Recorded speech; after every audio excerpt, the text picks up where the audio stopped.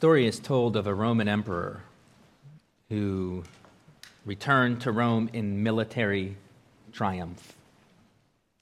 He was marching his troops through the streets with many prisoners of war. The streets were packed, lined on both sides with men, women, and children who were cheering. In addition, there were legionnaires that were stationed in order to keep the exceedingly rejoicing crowd at bay. But at one spot along the route, there was a platform where the empress and her family sat, watching the emperor with his generals, soldiers, and prisoners all marching by, all the acclaim. But unknown to the legionnaires, initially, a young boy jumped off the platform and started to sprint toward the emperor. When the legionnaires saw the young boy, they began to draw their swords. Please turn to Luke chapter 11. Luke chapter 11.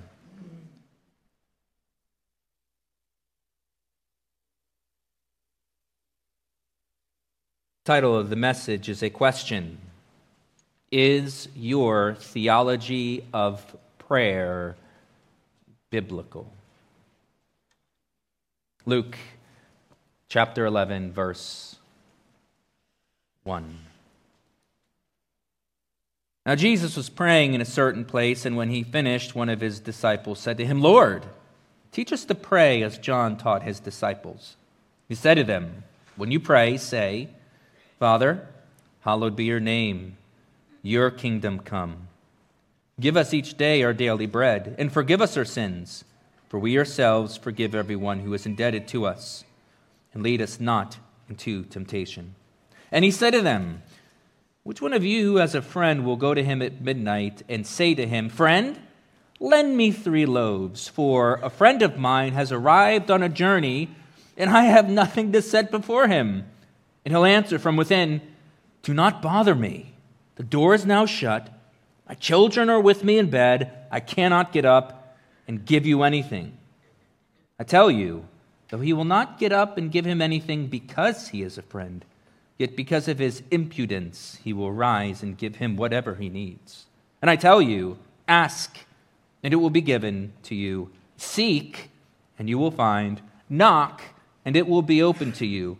For everyone who asks receives, and the one who seeks finds, and to the one who knocks it will be opened.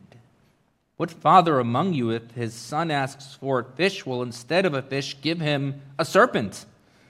Or if he asks for an egg, will give him a scorpion? If you then, who are evil, know how to give good gifts to your children, how much more will the Heavenly Father give the Holy Spirit to those who ask him? Last week we studied how Jesus taught his disciples how to pray. And while this is not a mantra, in many ways the Lord's Prayer is a model, isn't it? It is principled.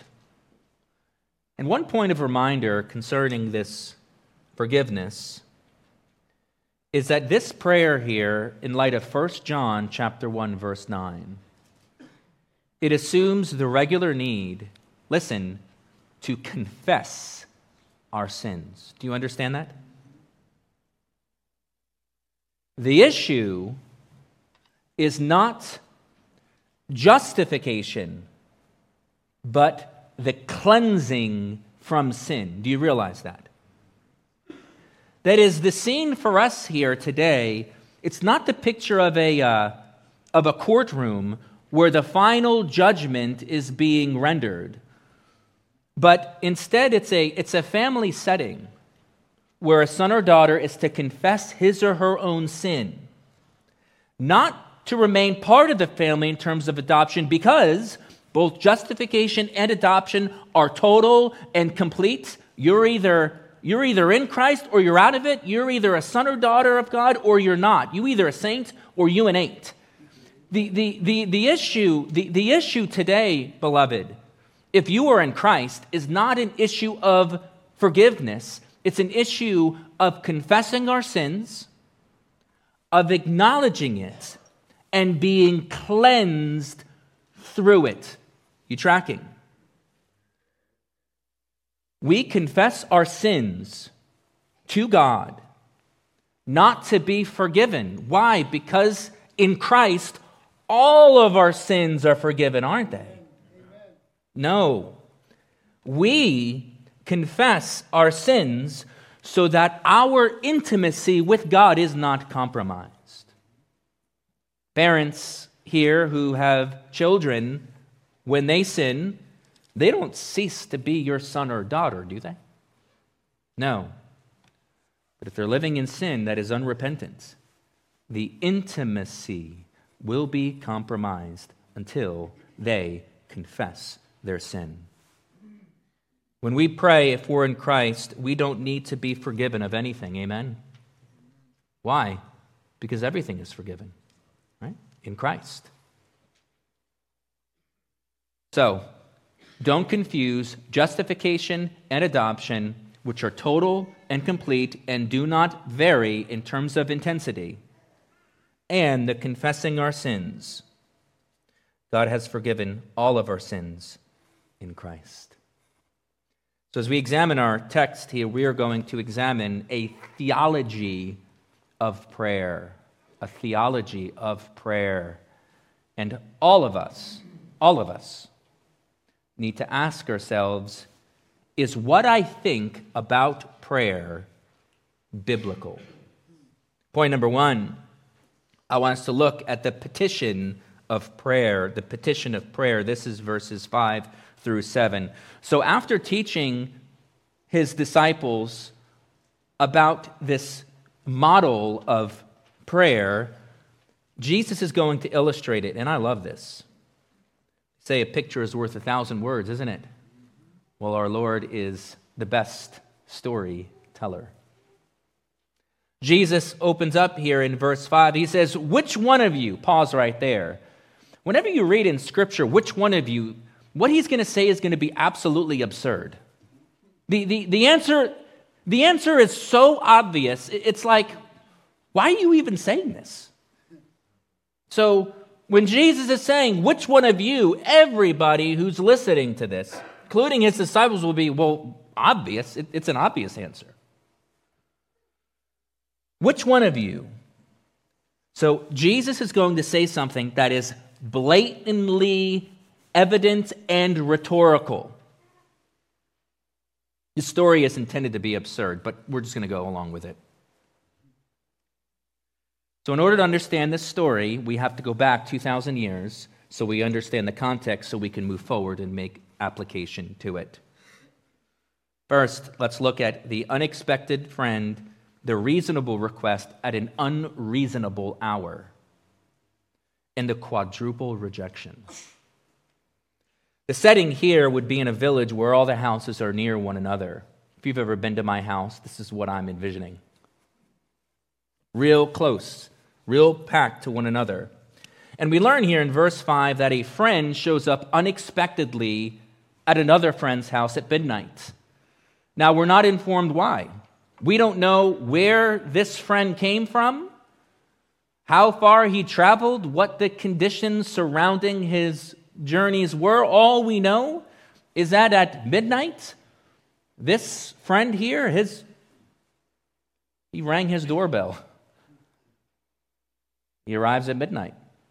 And as the story progresses, we learn that his friend is hungry. His friend is hungry. The context would be a community in which everyone within a village or community would have all things in common. They would share everything with one another.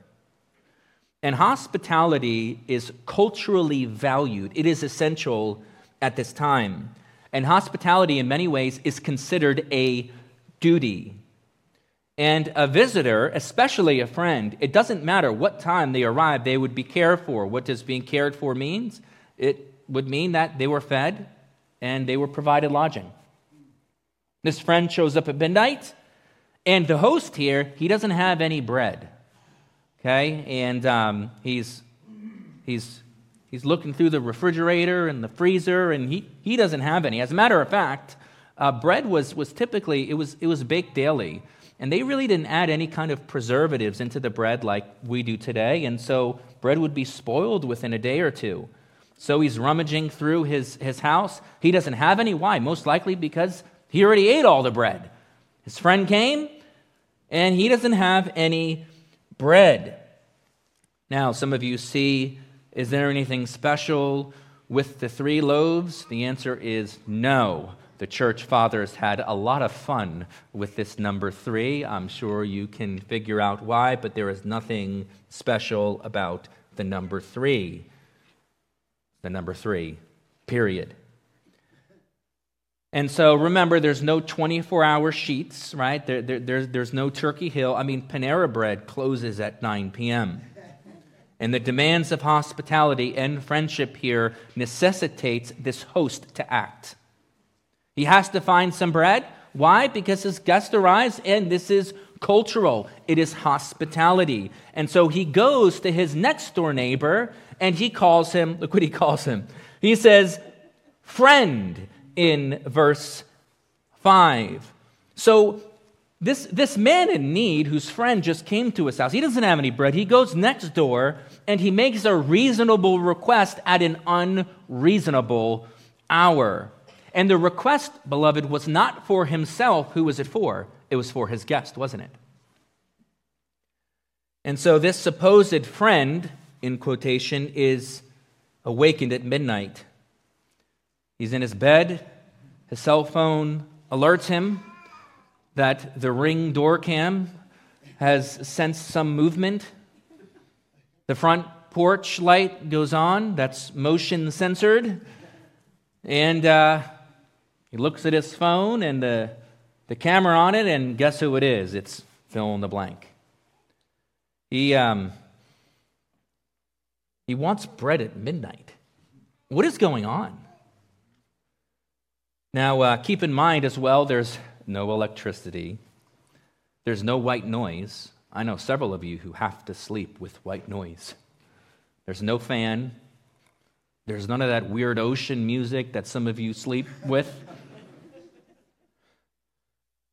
Remember, it's quiet. And this is midnight.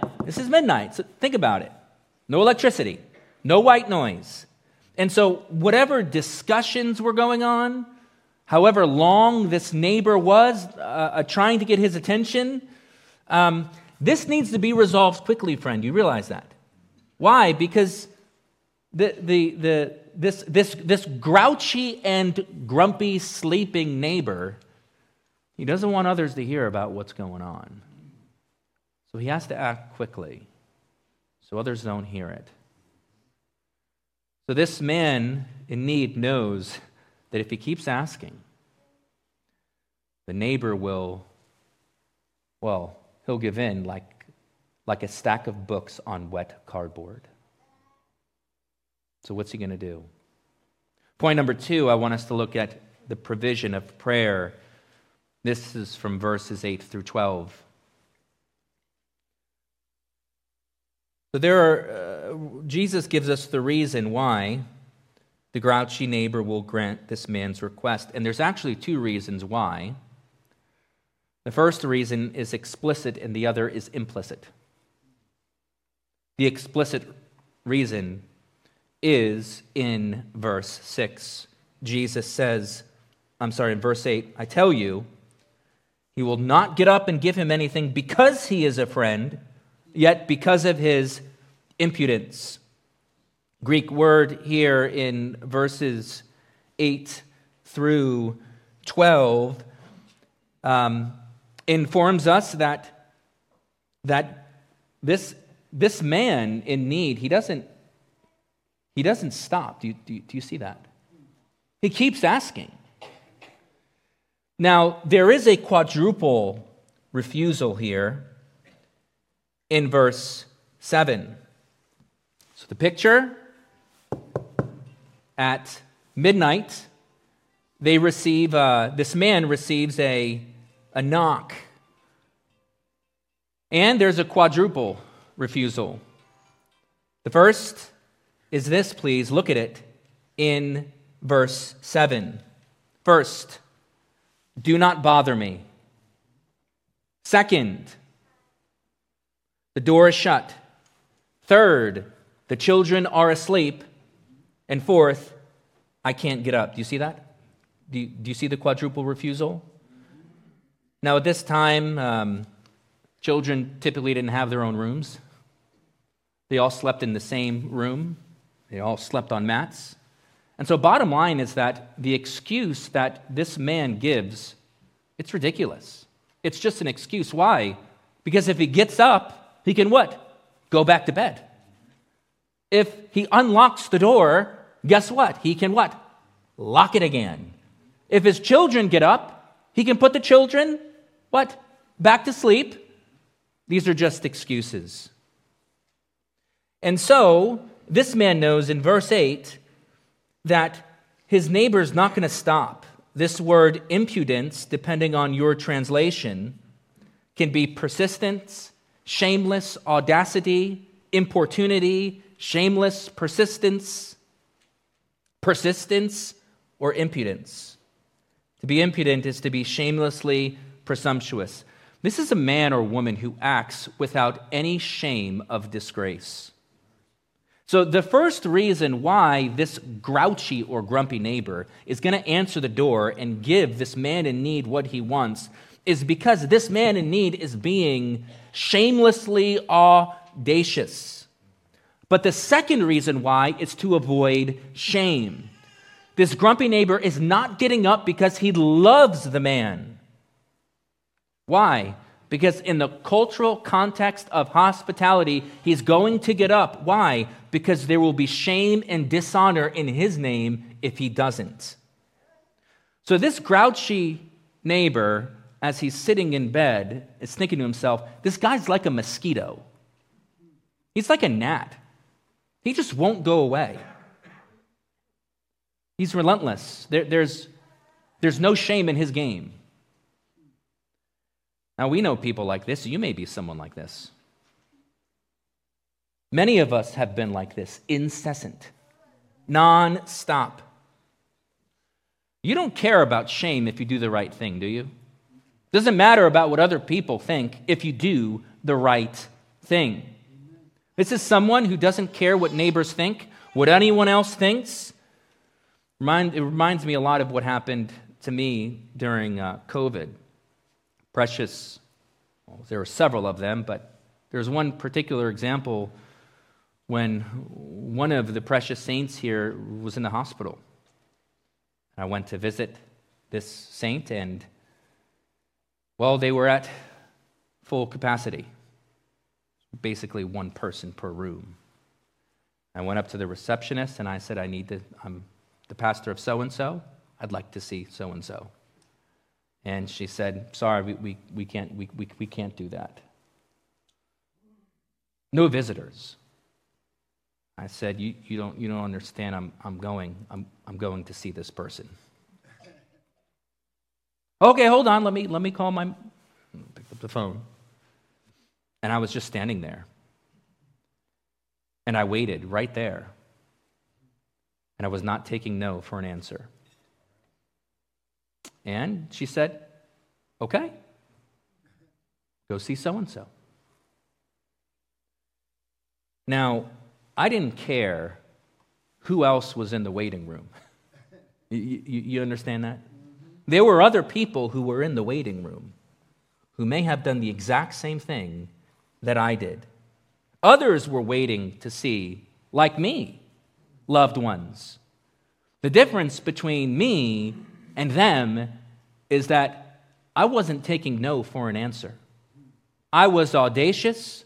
You can call me whatever you want, and I wouldn't be surprised if some in the waiting room, if they spoke what they really thought, would probably try to shame me for being so rude and insensitive to them. But guess what? I got to see the person who I wanted to see, and they didn't. Some could shame me, but that's fine. I will gladly be shamed for that. Some of you have done this with loved ones, haven't you? Children, spouses, family members, friends. You need something, don't you? You need something. You need to do something. And what do? You email. You call. You text. You call again. Every single day. Perhaps multiple times a day. You don't stop. You keep doing it. And you continue until what? Until the task is accomplished. Impudence, persistence, shameless. This is an reasonable request at an unreasonable hour. So social convention and love should motivate this guy to get out of the bed. The neighbor wants the bread, he's getting it. And the grouchy neighbor knows, keep in mind, that if he doesn't get up, and doesn't get up quickly, then this man in need is going to maybe get a little louder. Keep in mind, there's no white noise, and others are going to hear it, aren't they? And perhaps this man in need might go next door to someone else. And you know what's going to happen the next day? This man is going to dishonor his name, dishonor his family name, and it can even compromise the integrity of his business if he had it. It's, again, this social convention, it's different than today, especially because during this time, the social convention was that everybody held all things in common. So, what is going to happen? Ultimately, the grouchy and grumpy neighbor will get up and will meet the need, not because he loves the man, but because the man is shamelessly audacious. What's the point? Your Father, if you're in Christ, is not grouchy. Do you see it? God does not have to be awakened. Why? Because he never sleeps or slumbers. God is not cajoled into giving us what we ask for. He gives gifts to the ungodly, and he gives gifts to the righteous, doesn't he? He opens up his hands, and he satisfies the desires of all living things. He loves to help people in need. Now you'll notice here in verse 9, Jesus says, "Ask, it will be given. Seek, and you will find. Knock, and it will be opened to you." Do you see that? So Jesus here uses an ascending intention and intensity of prayer and petition. Ask, requesting. Seek would be asking in action, and knocking would be acting plus perseverance. Now, I'm going to give you the answer right now ahead, and I'm going to show you why. Asking, seeking, and knocking are all synonymous terms. They're all synonymous terms. Our family, for the first time, had visited Great Wolf Lodge. Some of you have been there before. Before going, I thought it was a zoo. With all the little kids running around, it almost looks like one. But it's basically an indoor water park. And our family had visited there for the first time, and you check in, you go to your room, and this water park is huge. Apparently they've expanded it, but as soon as you walk in, as soon as you walk into the water park, my feet got wet.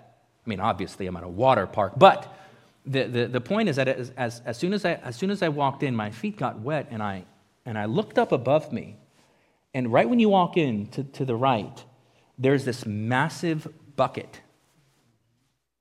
This thing is huge. I mean, it must hold hundreds and hundreds of gallons.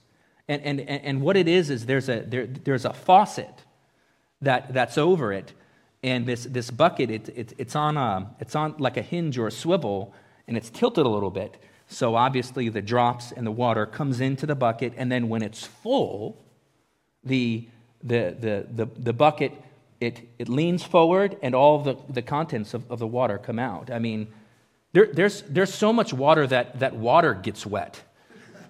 Think about that one. But let's think about this. Do you think of prayer like the water bucket at Great Wolf Lodge? We think that if we pray enough for the thing, every prayer is like a drop. And if the prayer bucket gets filled enough, you know what God will do? He'll pour out his blessings upon us. Do you think that way? Now, this text has been grossly misunderstood. Maybe you've heard it this way. Some would say, asking is just like, you just want it nonchalant. I mean, it's not really a big deal. But seeking, no, now you want it. More than the asking. But now you just want it a little bit more. But knocking, wow, watch out. You're about to move mountains. Knocking on God's door like he didn't hear you the first time, or like he's sleeping. Sometimes people teach this text and say, look, if you really don't want God to respond favorably, you're just asking. But if you want it more, you got to seek. And if you really want it, when you get to the next level, it's what is called knocking. Is that what the text is teaching? Let me ask you, how much is enough? How much is enough? How many people praying are needed for God to answer you favorably? Do prayer marches cajole God into answering more than he otherwise would if you just went to your room and prayed? Some say, well, you just need to have more faith. You just need to believe a little more. The believing would be synonymous with knocking. You don't believe enough. We just need everybody praying for this thing, because if everybody prays for this thing, then you know what? It's like more water in the water bucket. You see? What is the mark of sincerity? Tell me. What's the threshold to move from asking to seeking and to knocking? What is it?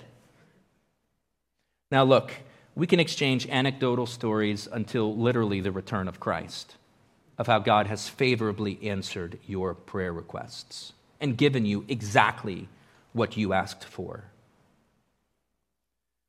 But we can also talk until the return of Christ in anecdotal stories about how God didn't give you what you asked for, but gave you something completely different that you didn't ask for, and you're even more thankful. Or we can even exchange anecdotal stories about how you have asked for this thing, whatever it is, and God has not answered favorably. Years, decades. And there's been persistence, there has been intensity, and there has been frequency. There's been fasting. People in your life, they know what you want. There have been tears. You've been weeping over it. You've been examining your life and asking yourself, is there sin in me? Is this discipline? Only to find out there's not. And to tell that person that what they need to do is they need to move from asking to seeking, and then from seeking to knocking. Do you know what that is? It is harsh and unbiblical. This illustration does not teach that if we ask enough, or we pray often, which is the frequency, or if we want it just badly enough, which is the intensity, or if we pray over it over an extended amount of time, which is the persistency, we will cajole God into answering, that at some point we reach the threshold where God just pours out his favorable blessing. Do you see that? Do you see that? You need to beware of what's called water bucket theology. If you've never heard of it, that's okay, because I just made it up this week. Water bucket theology. Those of you who go to Great Wolf Lodge, you are permanently marred. In a good way, because every time you're going to look at that massive bucket, you're going to think, my prayers, thank God, are not like that. But water bucket theology argues that intensity, persistence, and frequency in prayer will move God to shower blessings upon you. God doesn't have thresholds. Jesus is not making distinctions between asking, seeking, and knocking. God already knows, doesn't he? Prayer is not getting God to do what we want, and it's not persuading him to do something he doesn't want. In many ways, prayer is an audacious request and bold desire before God to do what he has promised. But listen very closely. Prayer is not so much as us changing God, but God changing us. Amen. What you pray for in the intensity, the persistency, and frequency, listen, is the bread that you value. That is the bread that you value. It's the thing you want most. Yes, let God know your needs. Be bold and persistent.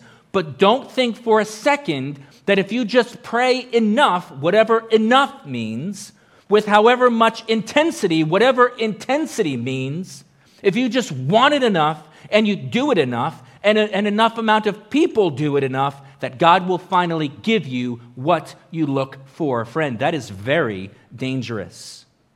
Very dangerous. Why? Because it can easily become a works-oriented system.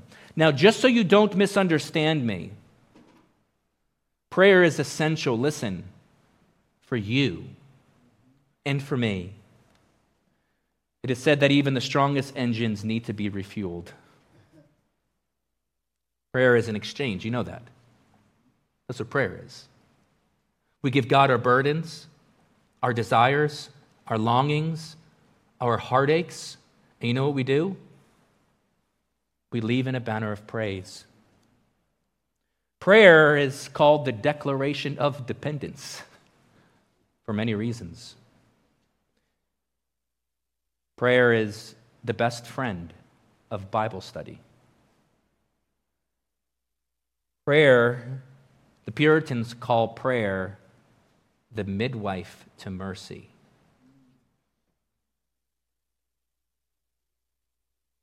Prayer brings forth mercy.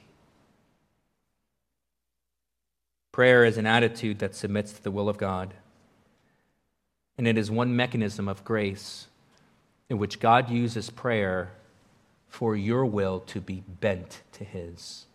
Do you see? The Puritans call prayer the purifying bath that washes away our impurities. Did you know that prayer, do you know what prayer is? Prayer is an appeal that is birthed from homesickness. Do you see it? I wonder if Adam ever prayed.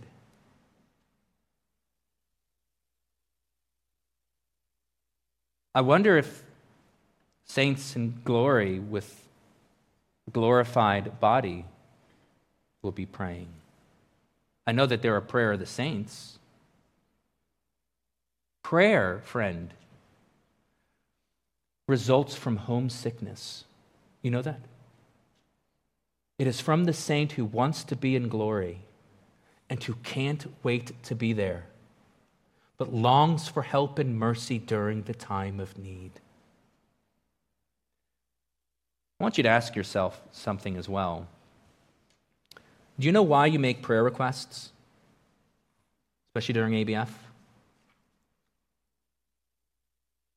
You know why you text your friends, you call your friends, you email your friends? I don't know anyone who emails these days about prayer requests, but you text your friends. Hey, please pray. What are you doing? Do you believe that if you have one more person praying for you, that God will answer? God does respond to prayer. He does answer prayer. But I'm going to tell you why most of you do it. It's because you want them to bear your burdens. That's why. And I'm going to tell you how I know that. A text is sent out, something is announced during ABF, and I'm all for this, that is heavy on you. And you want them praying for you. But what happens when that saint texts you or asks you or checks up on you? Hey, how are you? How is so-and-so? You know what it is? It is a tremendous encouragement to you. It isn't just the prayer request for the sake of the prayer request. In many ways, allowing prayers and concerns to be made known, it is a cry and call for brothers and sisters to come up and to help you bear this heavy burden. Do you see that? And this is why when there's follow through from brothers and sisters, you are so encouraged. Do you see it? That's why that person or those people who check up on you, you leave saying, you encourage me. You remembered. You remembered it. You see? Prayer must not be viewed as a work that cajoles God.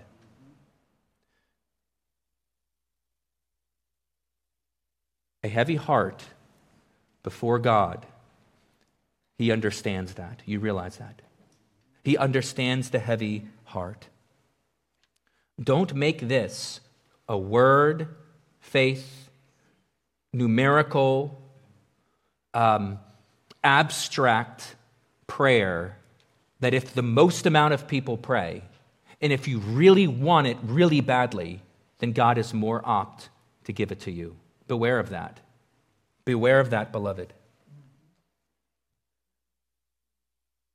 Don't, friend, do not think to yourself, if I can move from asking to seeking, what is that? If they're different. Or from seeking to knocking, what is that? That somehow I need to knock on the chambers of God's room. He doesn't need to be reminded of anything. Why? Because He knows everything. Prayer is for us. Do you realize that? It is for us. Prayer has efficacy, listen, not in the intensity, persistency, or frequency, but in how God chooses to hallow His name. Please look at verse 2. He said to them, Father, hallowed be your name. Do you see that? Hallowed be your name. That's what God will do. He will magnify His name. What else will He do? He will further His agenda through you. God promises to give you what you need, when you need it, and how you need it. Do you see that? God promises to forgive us or cleanse us from our sins. He promises to sanctify us as we forgive others. God is merciful to the contrite of heart, and He gives wisdom to those who ask. So why pray? Prayer is not a grocery list for things we want God to do for us. God uses prayer to shape, mold, and fashion and align, listen, our wills to His. How do you know? Because when your will isn't done, how do you respond? Now, God can respond in three ways. Yes, immediately, no, wait, or no, indefinitely. And obviously, everybody likes the yes. And the no, we don't know if it's just temporarily or indefinitely, so we just have to wait. But in the waiting room, listen, the waiting room is oftentimes the midwife to mercy. And God oftentimes has grown you the most as you wait, as your will is bent to His. Sometimes we don't even know what to pray for. Sometimes we're so burdened. Our hearts are so heavy. We're just sitting down, and it's just a breath. You just breathe. You don't even say anything. It's heavy, and He knows that. And He knows that. He knows your heaviness. God is not concerned, listen, merely with the final product of prayer. He's concerned with the process. That's the point. Now, Jesus here in our text, He mentions a scorpion and a snake. He mentions this in verse 11. He says, "What father among you, if the son asks for a fish, will instead of a fish give him a serpent? If he asks for an egg, will give him a scorpion?" Do you see that? So what's with this snake and what's with this fish? Well, a snake and a scorpion are malicious, aren't they? But from far away, did you know that a rolled up snake can look like a fish from far away? And a scorpion rolled up can look like an egg. Not all eggs are white. So from far away, a snake may look like this, or a scorpion may look like this. But it isn't until we get closer, until God draws us close to Himself, that we see that all of God's dealings are good for us. Some fathers here, some of you have had fathers who are incredibly cruel.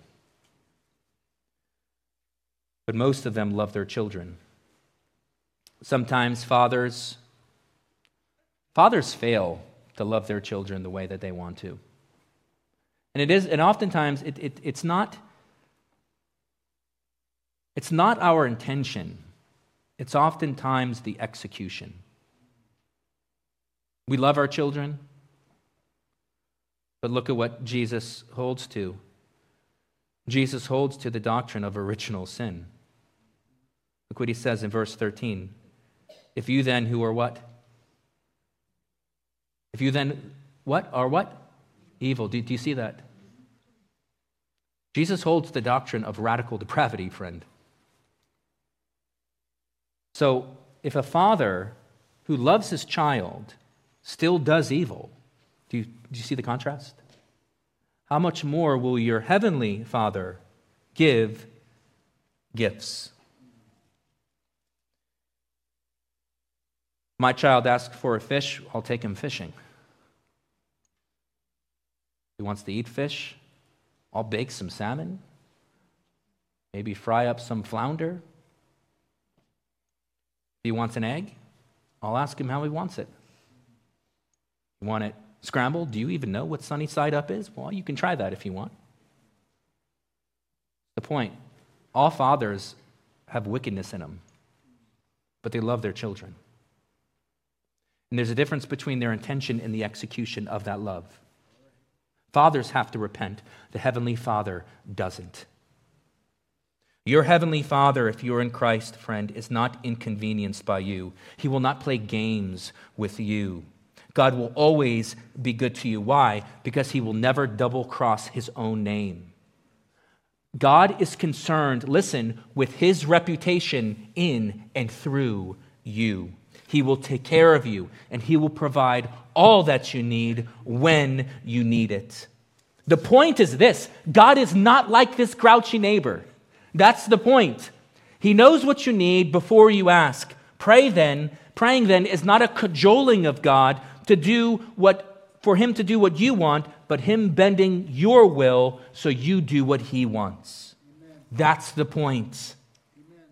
Point number 3, the promise of prayer. Now, as Jesus always done, Jesus just hits a grand slam out of the park. I didn't even see this thing coming. Look at what he says. Verse 13. If you then, who are evil, know how to give good gifts to your children, how much more will the Heavenly Father give you what you want?